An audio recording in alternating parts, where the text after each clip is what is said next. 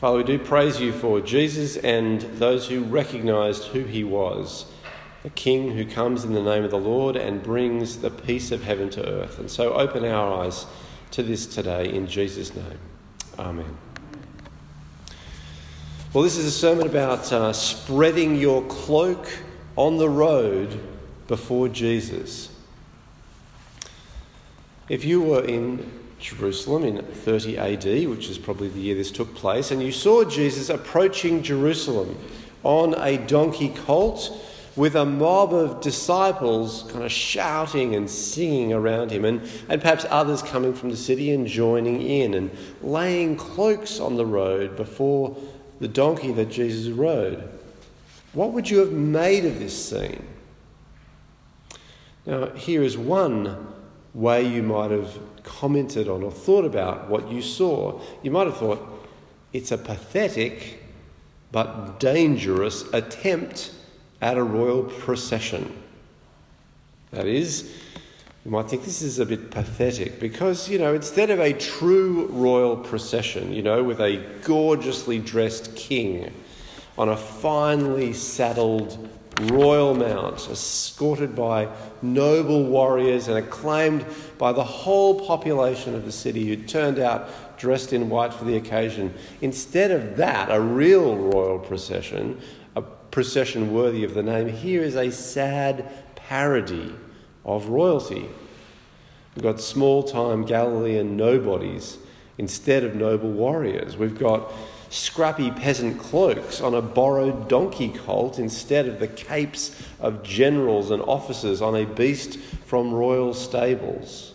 It's a sad kind of rent-a-crowd shouting instead of a well-arranged turnout from the entire population. So in some ways you might think this is a bit rubbish, a bit pathetic. But you might also think, but it's dangerous. It's dangerous because the man on the colt, he has a following. People thought he was at least a prophet. He was said to heal and do miracles, and he was critical of the Pharisees and the teachers of the law. He pronounced woes upon them, and the crowds kind of loved it. He had real power to move people. And Jerusalem at Passover could be a powder keg. In 4 BC, when Jesus was just a boy, Herod Archelaus was in the process of coming to power, succeeding his father, Herod the Great. And at Passover, during this process, he was pressed by the Jewish population to settle some scores that they had hanging over from Herod the Great's reign, and to make some changes to the high priesthood from the way his father Herod had done it. And things got out of hand as Archelaus, conceded in some ways and resisted in other ways, and crowds gathered at the temple. And they attacked Archelaus' envoys.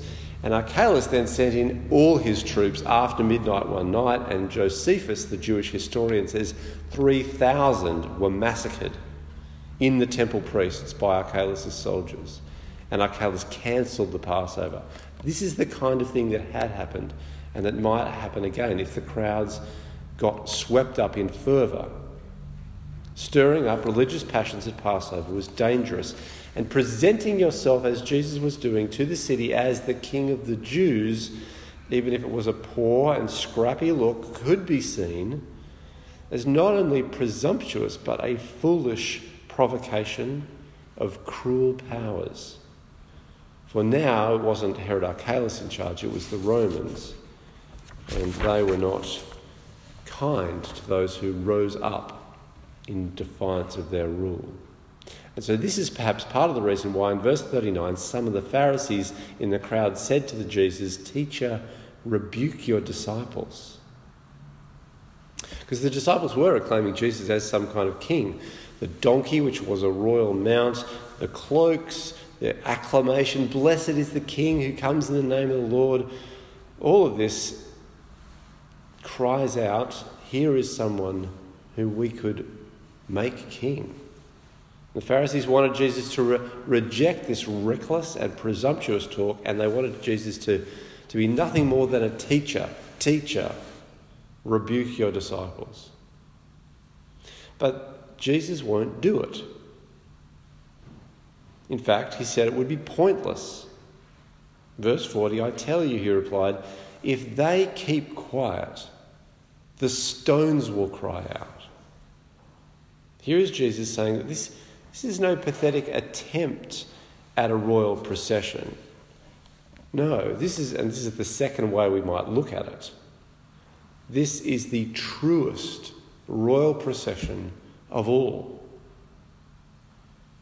Jesus doesn't have the kind of royal power that human kings have. Power based on physical force and human consent. Rather, Jesus has the divine royal power that even the stones can give testimony to, that miraculously and completely out of all experience of their character, the very created stones can acclaim their creator as king. The palms can shake of their own accord and give voice to the praise that should go to Jesus as the truly royal one, the true King of Israel, the true Son of God. Underneath what might seem to be a ragtag parade of upcountry peasantry was the kind of authority that meant that the disciples who went to borrow a colt from the city from a stranger, the owners would let it go just because they said, the Lord needs it. No, Jesus didn't say, if anyone asks you why you're untying it, here, show them your badge and your sword, and then say, the Lord needs it. No, he didn't need that kind of authority, the human authority of a badge and a sword. The word was enough. The Lord needs it. So once again, Jesus displays his claim to be the Messiah. But he displays it in a way that might seem unworthy. It might seem just too plain, too humble, too weak.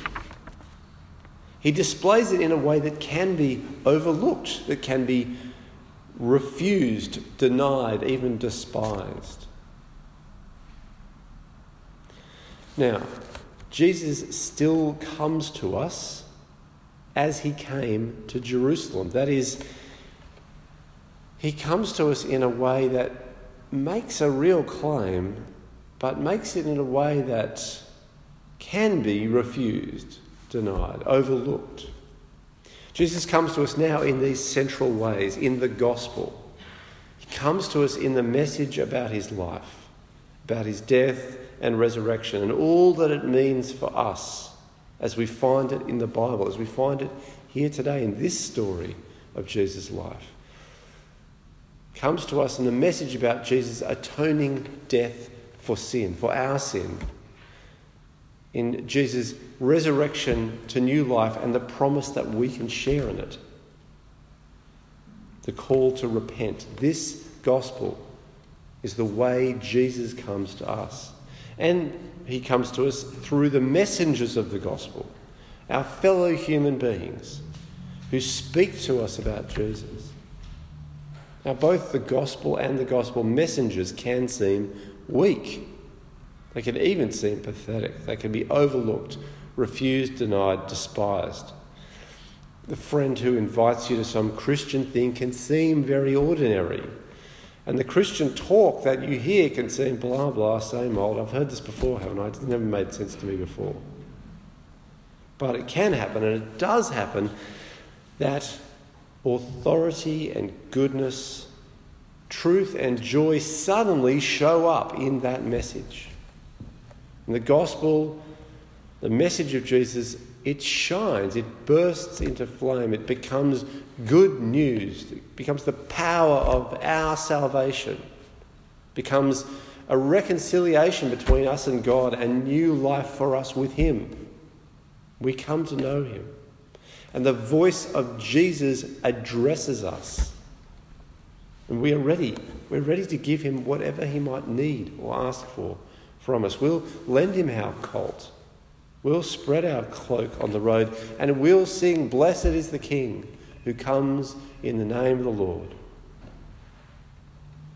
Now, you and I are not literally going to spread our cloaks on the road for Jesus' donkey to walk across, but we might honour him in 100 ways, serving him with our time, our hands and feet.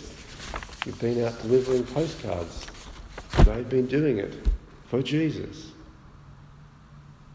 Being those who proclaim his name, being in church week by week exactly in order that we might sing his praise regularly. Inviting others to join us at church to be part of this.